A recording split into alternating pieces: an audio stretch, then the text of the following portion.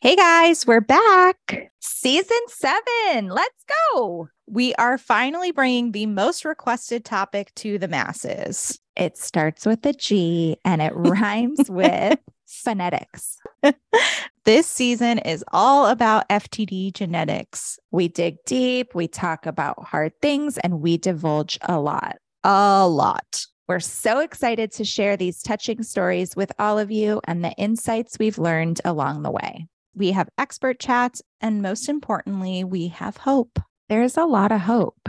Because of genetic testing, research in the field is growing, and we're so happy that we can share it with you all. Genetics can be a really scary topic, but with support like Learn FTD, there's information to help. Right. Learn FTD is a website that provides a wealth of knowledge in the genetic department, and it's easy to digest. Shout out that website one more time. It's learnftd.com/RM. That's www.learnftd.com/RM.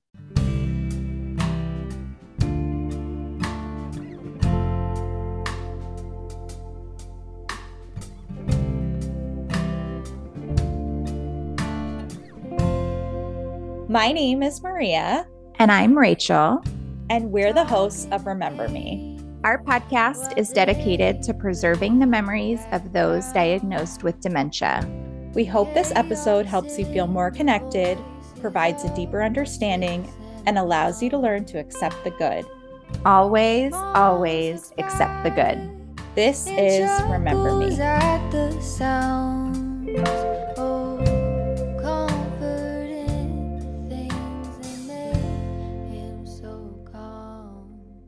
Today, we have the pleasure of having an incredible FTD advocate on our podcast.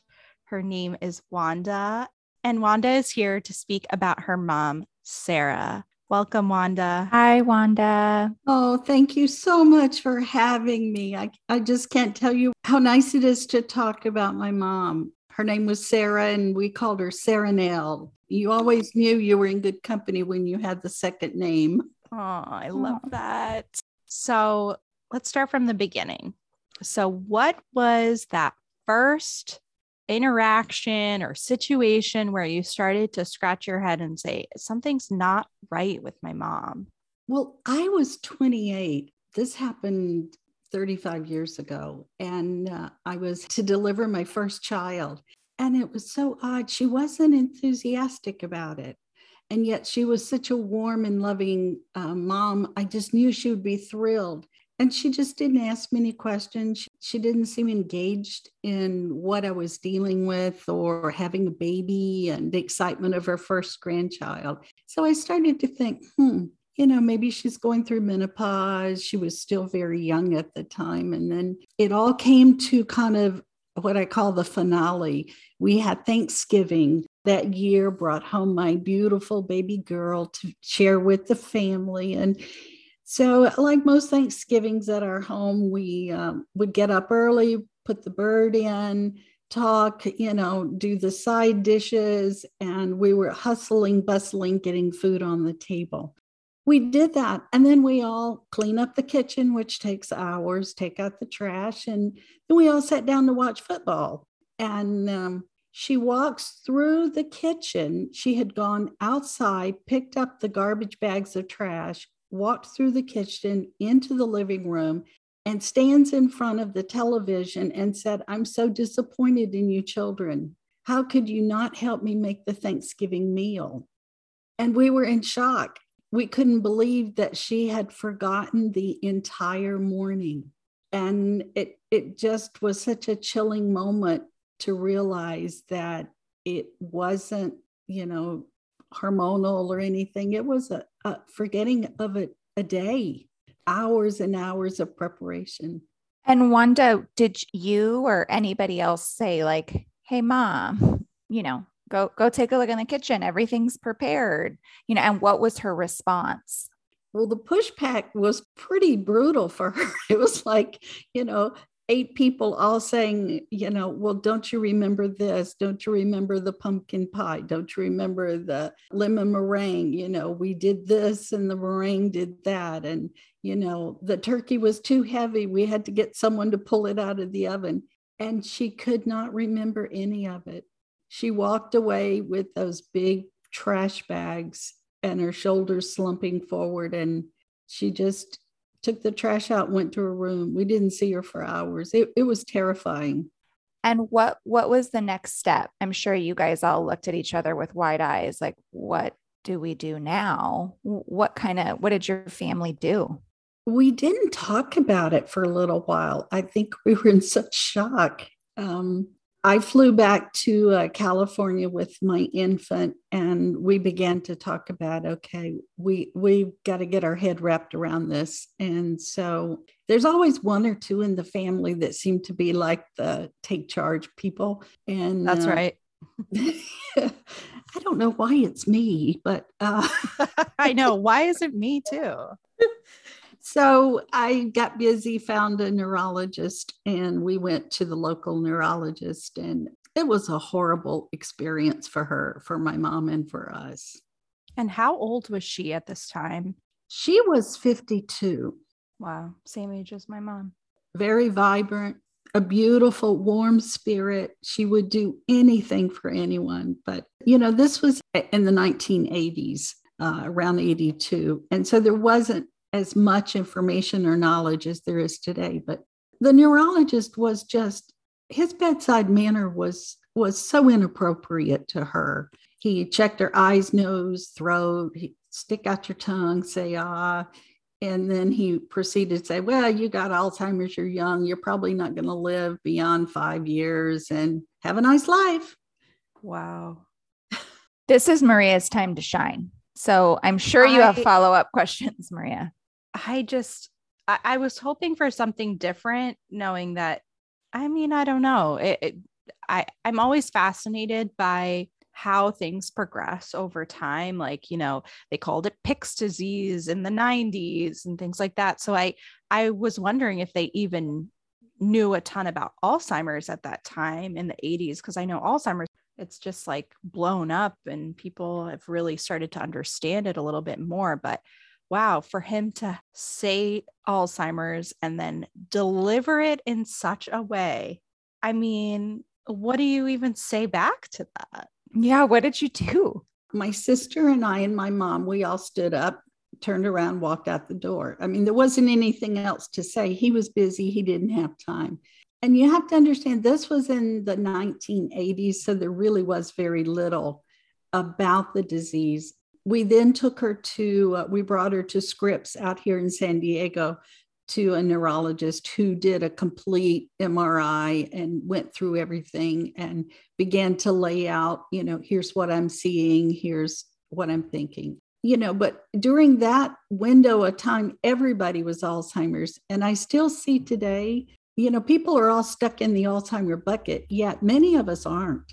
Many of our families have there's now 70 genes that are causing dementia, so I'm very pleased. My mom was such an advocate for research and was willing to do whatever she could. I can remember her telling me, if there's anything out there, don't even hesitate. If they want my arm or my leg, they can have it.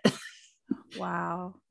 That's amazing. I have so many questions, Rachel. So do I, but I'm going to go first. Okay, fine. I'm feeling a little bossy. Okay. So during this time, the trash bag and then the neurologist, were you guys seeing more behavioral changes, speech changes, both? What was sort of like her presentation? Well, she lived alone, and most of us lived 1,000 miles away. So we weren't there in her daily life. It became more apparent when I got the phone call. She was working at the local hospital, and I got the call that said, your mom's losing weight, she's forgetting to eat, and you need to fly in to see, this thing has changed. So that's when the behavior came, and we realized she wasn't driving her car. She was walking to work every day in cold weather. So we weren't up close and personal to see the changes. It's hard to see them over the phone. I'm really curious about your mom's interpretation of what is going on at this point, because that was my question too. Yeah. Like, was she aware? Similarly, my mom was in the room with the first set of neurologists who had terrible bedside manner that told her, you have FTD, you know, you have such and such amount time to live, but we think you have ALS, so you have much less time. And my mom then repeated on the way home, I am going to die in a year. I'm going to die in a year. So I'm haunted by that. And I really hope you think maybe your mom wasn't aware. What was her? Oh, she was very much aware. Oh, you know, there are different views, but I think even though she had the disease for about 6 years, there were moments where I knew she knew what was going on around her and she knew me, but it was just like the computer wasn't working. The connectivity just wasn't there. And when the Scripps doctor started explaining the memory and the test results, my mom knew enough to go, well, wait a minute, it's really hormonal. You know, maybe it's my blood sugar, maybe my blood pressure.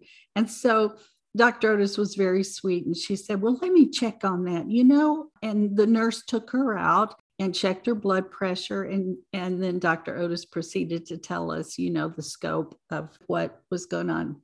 We were at a real advantage during that time in that we had Dr. Katzman here in San Diego. He was at UCSD. And I got to know him because my husband and I were very active in building the nonprofit organization for the local.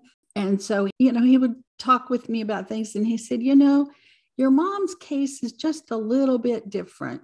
So that was the first inkling that I had that there might be a little bit something. And my mom liked Dr. Katzman. So that was really good. But he was in research. And how did things proceed, you know, after seeing a much kinder doctor that wanted to work with you and figure things out? Like, how did things go forward? Did you move her in with you? Like, how did you manage it? Well, I had 2 children at the time, and then I gave birth to a third one. So I convinced her, hey, Mom, I really need your help. You know, it's a heavy load. We're busy out here. And so she moved in to really help me. And she did for quite a long time. But the disease was so terrible. And it took so much of her, and it took pieces of her at different points in time, to the point that I had 3 of them in diapers. I had my mom, my toddler, and my infant. And it just, people have no idea how hard it is. No, they don't. They don't. I lived with my mom when my son was born. And I remember we would use, you know, those little baby utensils as he's starting to learn to eat. And we started using them for my mom because she was starting to struggle with choking. We were looking at daycares for my son and for my mom. And you're just like, nobody knows what this is like. Like, it shouldn't be this way. It shouldn't. And, you know, the time I was teaching my daughter new words, how to speak, how to, you know, learning her alphabets. And here my mom was unlearning so much of her life. And, you know, she was such a wonderful person. She would sit and try to read books with the kids and cuddle them. And, you know, so much of her abilities were slowly fading. We were very fortunate in 1986. There really had not been a publication on Alzheimer's disease at all. And Life magazine called and asked us if they could come in and kind of do an expose on what it's like. So they did. And oh my gosh, for 2 weeks, they were at my house. Can you imagine? At 6 o'clock in the morning. Oh, no one needs to see what happens in my house. No, yeah. no. And they stayed till 7 o'clock at night. And I told them, I said, I'm happy to do this, but please do not take any pictures that would reflect poorly on her. Mm-hmm. And they were so sensitive, but that was the first national publication. Now you got to love the humor in this. So the publication comes out. It's the swimsuit edition. Wow. Well, that'll get everyone's attention, right?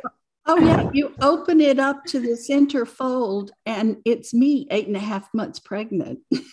That is so cute. I love we that, need to get our though. hands on a copy. My husband always laughs. He said, my claim to fame is I'm the only man on the face of this earth that has an 8.5-month pregnant woman, a wife on Life magazine. That's So, right. my You're the gosh. centerfold. Wow. Wait. So all this time we're thinking Alzheimer's disease, and she's kind of becoming like the poster child for Alzheimer's disease. Is that a fair assessment? it is. Wow. And how are you rationalizing like the things happening when you didn't even have an understanding of even Alzheimer's? Like, how are you making sense of her behavior and her decline? Like, what did you do?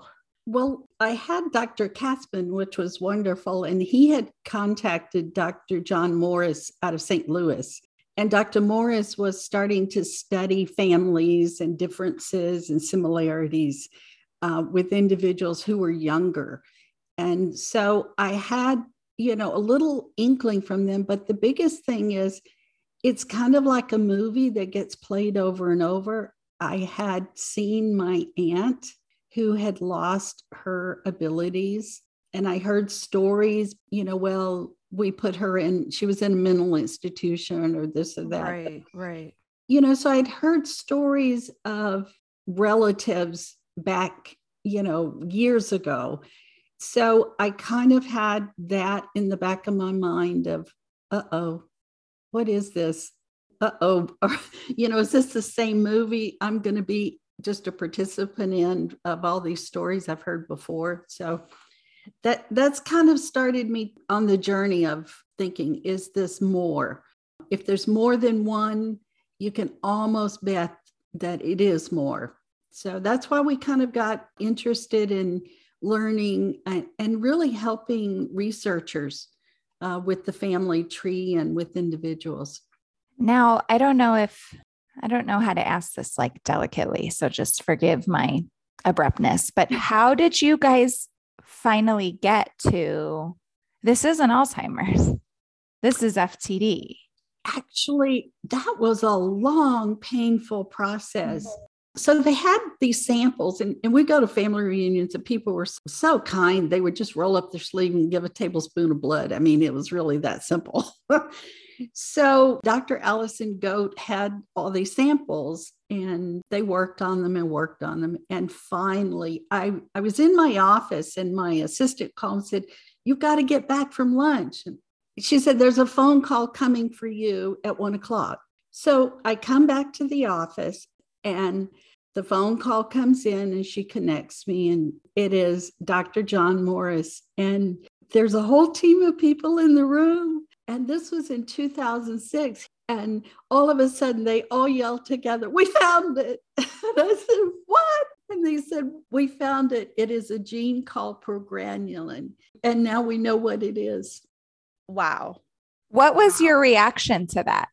Joy. I mean, I was so overwhelmed with just joy, because from 1987 to 2006 had been this grind of how can we find more family members, who's willing to help, and going all over the country trying to, connect people. And, it's the old saying, you can't solve a problem until you know what you identify what the problem is. And so in that moment, things were running through my head. We got it. We know this protein at some point in people's lives, this protein decides to sputter. It doesn't work. It won't produce progranulin. So the cell dies. And so I thought, wow. I just want to give a little context to a listener who might not know this information, but progranulin replacement, in my understanding, is going to be like the first breakthrough therapy for FTD. So to know that your family, has helped facilitate that, how incredible does that make you feel? We all look back in life and we go, wow, there was an aha moment. Mm-hmm. And things just happened. Life happens. And the right people came into our life, the right people gave. We're one of many, many families. So people are very generous in this world of dementia land or Alzheimer's land or whatever it is. And, our generations are the ones that really want knowledge. So it's funny how you look back and it's all kind of a string of, wow, how'd that happen? Wow. You have such a nice way of saying it. Like, I feel like you're on the accept the good team. Yes, you are. One thing that our listeners and Maria and I, before it happened to us, were always curious about was sort of the end of life and what it looked like. It can be really scary for people if they don't know. And did your mom live with you up until the end? She did live with me for a very, very long time. When she became incontinent, it got much more difficult. And when her swallowing waned a little bit, it was even harder. And so, there weren't very many facilities and there weren't very many that had Alzheimer's, but I knew the owner of one and we placed her in this care facility. And she was actually in a room with 2 other women. So there were 3 of them. And, she was there she lived there maybe 8 months, but I was terrified. I don't know about you guys, but I had this horrible fear that somebody was going to hurt her. Mm-hmm. And so here I've got these 3 little kids. I drug them to the facility. I mean, we set off so many alarms you wouldn't believe. Everybody knew we were there because the alarms were going off. And so she went downhill really fast once we had her admitted. But I had so much fear. I was there every shift change, 11 o'clock at night. I put the kids in bed at 8 o'clock and I'm out the door at 11 to do the shift change. But I have a sweet story about her the night she died. Do you want to? We would love to. Yes. Yes, please. Do you have tissues with you? Do you have any? I have my shirt. I have my sleeve. Maria, we're such moms. We have a shirt. It's fine. We don't need a tissue. So I got a call from the facility and they said, "Oh, Wanda, you better get up here. Her temperature has gone up and we don't think she'll hold on much longer." So I go up there and my husband's with me. I called the neighbor and they came down and it's the middle of the night. So we go into her room and she's really having a hard time breathing. And so I crawl up in the bed and I'm with her. And across the way is Mary, her little sweet mate. Now, a couple of days before this, Mary had grabbed me by the arm and she said, "You have to help me." And I said, "Why, Mary?" "They want me out of your mom's room. They want me to be with other residents who can talk." And she said, I can't. I have to be here with your mom." So they moved Mary out, and I guess she pitched a fit.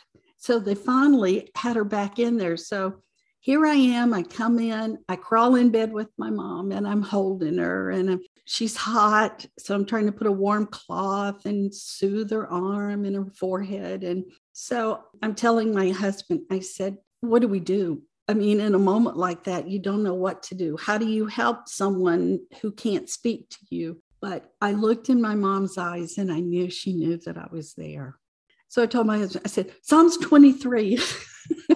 So he's like looking for the Bible. And I said, "Oh no." So I started going through the Bible verse, "Though I walk through the valley of the shadow of death, I will fear no evil. For thy rod and thy staff, thy comfort me." And she took a big, deep breath and was gone. And so I was relieved, but I was heartbroken because she was such a wonderful mom.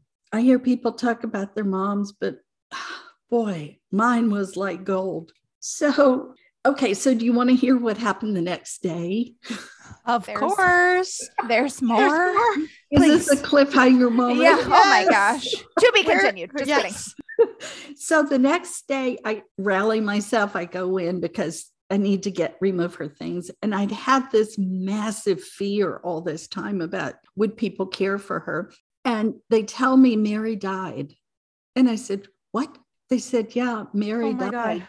So, Mary had told me her job, she felt that she was still left on this earth because my mom couldn't speak. She knew all my mom's moans and groans, and she would get on that buzzer and just buzz and buzz until staff would come and take care of my mom.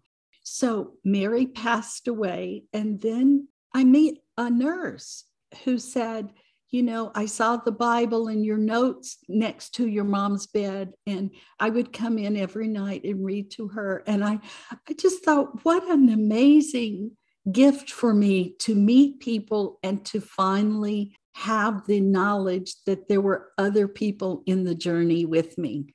I just think life has so many twists and turns, but it was such an affirmation to know that other people cared about my mom like I did. Your earth angels. That's so sweet. Good old Mary, just holding down the fort for you. Wow. Goosebumps throughout. Yep. Yes. Oh my gosh. We're going to take a quick break and we'll be right back. Hey guys, Maria here. I am so excited that we're partnering with Learn FTD again for season 7, all about genetics. Rachel and I are thrilled to be exploring this complex topic and have been working hard behind the scenes in preparation. We have scoured the internet for resources, websites, and places to find information. And honestly, we just keep coming back to Learn FTD. You guys, the website is chock full of information all about this season's spotlight of genetics. We are proud to share this space with our community and hope you find their resources to be helpful, effective, and valuable. You can find out more information at www.learnftd.com/RM. That's learnftd.com/RM. I had the pleasure of hearing Wanda speak at the Napa Council meeting, which is the Department of Health and Human Services. They have this National Alzheimer's Project Act meeting, and I love what you said. I'll just kind of paraphrase that. Everybody kind of talks about Alzheimer's, and then there's the other dementias. And Wanda was saying, we're not another. You're right. The terminology that clinicians, and it's different than what researchers use, and it's different than what families use. And it's just very difficult when you know that there's a whole underpinning of genetics and science is moving so fast. And yet our culture, our language is still stuck in the bucket that everybody has Alzheimer's. And if you happen to be in the scientific loop, you're really tagged as an other or rare or, not part of the dementia team. You're kind of like pushed aside. It's a very strange language. And for such an isolating journey to then have that terminology, it's like a punch in the gut. It's like, we're not just an other, like our family. I think I have a blog idea about this. Yes. I'll do it when Wanda's episode airs, because that's so true. Like the language around dementia and all of it. Okay. Yep. I need to write something down here. I'm going to forget. Well, and it's language, but you have to look at the history. The failures have all been wrapped around Alzheimer's and how they have tried drugs left and right and nothing has worked because they just have failed miserably. So everyone's out in, caregiver land going, there's no hope, there's nothing. And then you see these others, the dementias that have some genetic base, and exciting work is going on. You have, Bluefield providing funding for the progranulin. You have the Rainwater Foundation providing funding for tau. And you see all these biomedical pharmaceutical companies coming up with these innovative solutions for genetics, and they're not all the same. Some of them have a molecule that's going to raise progranulin. Some of them want to change the DNA and the RNA, so it's like the targets are different, they're varied, but they're moving quickly. And so the hope is kind of in the others, so to speak. In the others, now that you look back, it's the others that are kind of driving all dementias. That was really powerful. Well, I've never thought about it like that. But it's true, because Dr. Beauvais, who's one of the best, he said to us, we're ahead of Alzheimer's right now. We are making huge strides and we keep getting funding because we're making such huge strides. So, but I've never thought like, how dare they say other? oh yes. I love when Wanda spoke about that. I was like, yes. Because we are trying to be that voice in that meeting too, that is very Alzheimer's focused. I mean, it's called the National Alzheimer's Project Act, but it does include quote unquote others. Yeah, it's a strange thing. All of the demographic data, the epidemiological data, all come out with this Alzheimer's and related.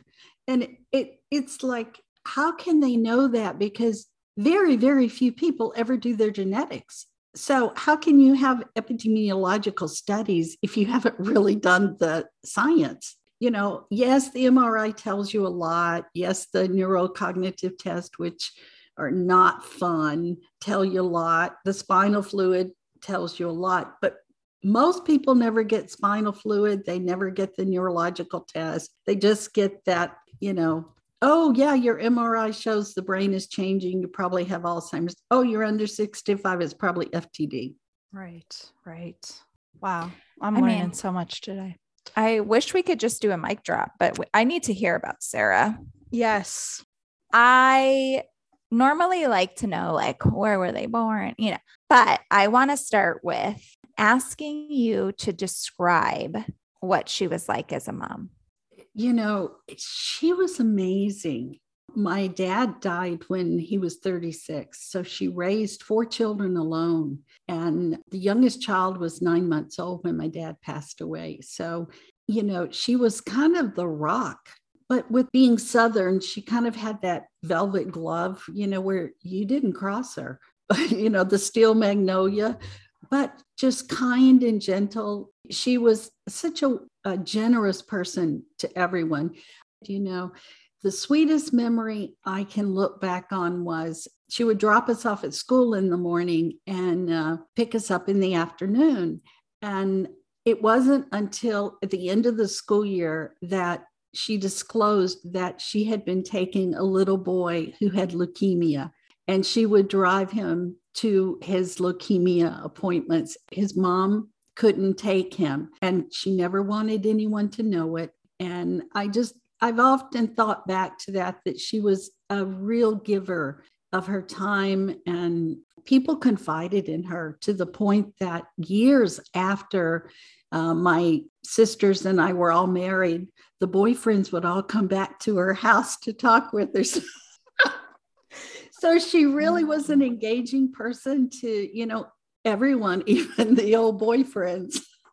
Wow. I just want to go back though to the best kind of people are the ones that do those selfless acts when nobody else is watching and they don't need to Instagram it. I know we're way before Instagram time when we're talking about Sarah, but she didn't need anybody to know. And that, yeah, she didn't need the recognition or like, look at me, I'm so great. She was doing it selflessly. That is so beautiful. I love that story. If you could describe how your mom's love felt like, what would you say? It was rich and it was deep. And there was just a genuine connection. I could tell her anything. I knew at every point in my life that she was my safe haven. If I needed her, she would be there. One of the sad things for me, it's been 35 years since she was gone, and I terribly miss her not having the chance to know my grandchildren now, and just for them to know her, because she was all in for anything I needed or wanted. And I mean, you have to understand, she didn't have a job most of her life and how she managed finances, but I never felt that we were deprived. So she managed life beautifully in a very difficult situation. Oh my gosh. I need to step up my mom game. And I know, I'm thinking the same thing. I'm literally like, I greet my children normally, like, what do you need?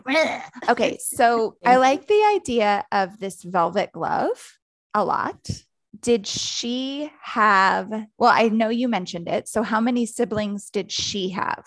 She was from a massive family. So she had 9 brothers and sisters. Oh, and were they all similar in personality?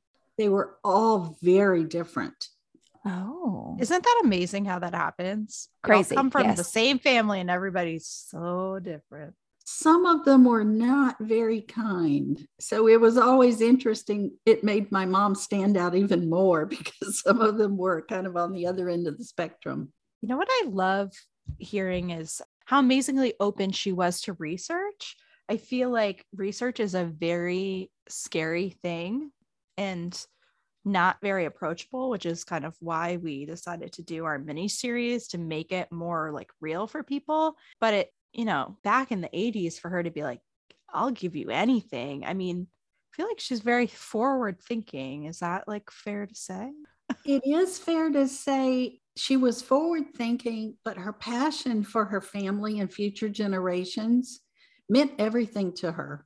The family was the number one in her world. And so, it's a nice tie-in that she would care that much. And I think one of the nice things for me is that her name's Sarah Nell. No one knew me. Her cousins, her second cousins, her third cousins, they didn't know me. I was really a nobody. But just the mention of her name, Sarah Nell, brought such credibility, and such an instant connection that when I would call basically strangers, doubles, third cousin removed times whatever, and I would mention her name and they would just open up with such warmth and say, sure, I'm happy to come to this reunion. Or sure, if you want to have that nurse, just tell her to come by my house. I'll give blood. Sure. You're Sarah Nell's daughter. So it was really sweet to have her name carry so much credibility and love. I want to talk about you for a second, Wanda. Ooh. Now, I feel like this is like your God-given talent to be this advocate. What does that do for you and like your connection to your mom? Like, has this given you peace to continue to fight for answers? Does it bring you, I don't know, some comfort, when you hear of these breakthroughs? Like, what has your advocacy really meant to you and like your relationship with your mom? Wow, that's really good, Maria. It means it was worth it. Her life had so much value. And I don't know, it's just kind of, the old slogan, it says, so what, now what? What now? What do I do? How do you make lemonade out of something that is so painful and so tragic? And so I think seeing my mom make lemonade just inspired me to keep making lemonade. And when discoveries happen and when the light bulb goes on and families find their genetics, I get so excited because I know that they're making lemonade. They're finally getting, hopefully, to, an all FTD program or a research center that's doing something that will, maybe give them hope for the future. Because I do think hope is on the horizon. It's coming. I'm feeling like you're similar to your mom in that Rachel and I are never going to know the lengths that you've gone to help research, because you only dropped in a few nuggets about family reunions and blood draws. But I know that there's so much that you're doing, and I just want to say thank you. And what a beautiful tribute to your mom. And I feel the same. It's how could we not do something when these incredible people lost their life because of this terrible disease? How could we not turn this into something and use our voice? I just think you're amazing. I second it. Okay. How do you think Sarah would like to be remembered? She would like to be remembered as fun and loving her family, truly devoted to those around her. So we're going to get to hear Sarah's words. I'm very excited. Can you tell us what you have chosen to read today? Well, it's been kind of a family joke, basically. My mom had this rectangular card that had words, and she put it behind the sink. And, every time you wash dishes, this little cardboard card would get splattered with water. And so it was a green card. I now own it. My siblings all gave me the right to be the one to keep it. But it's a quote that people live by a lot. And knowing that it was the one thing that she held on to, she had it in her bedroom when she moved in with me. And it was something that she looked at and read all the time. So it is the God grant me the serenity to accept the things I cannot change, the courage to change the things I can, and the wisdom to know the difference. And so I think that's more powerful than her words that she has written to me, because those were the words I kind of think she lived by. And they're not easy words to live by.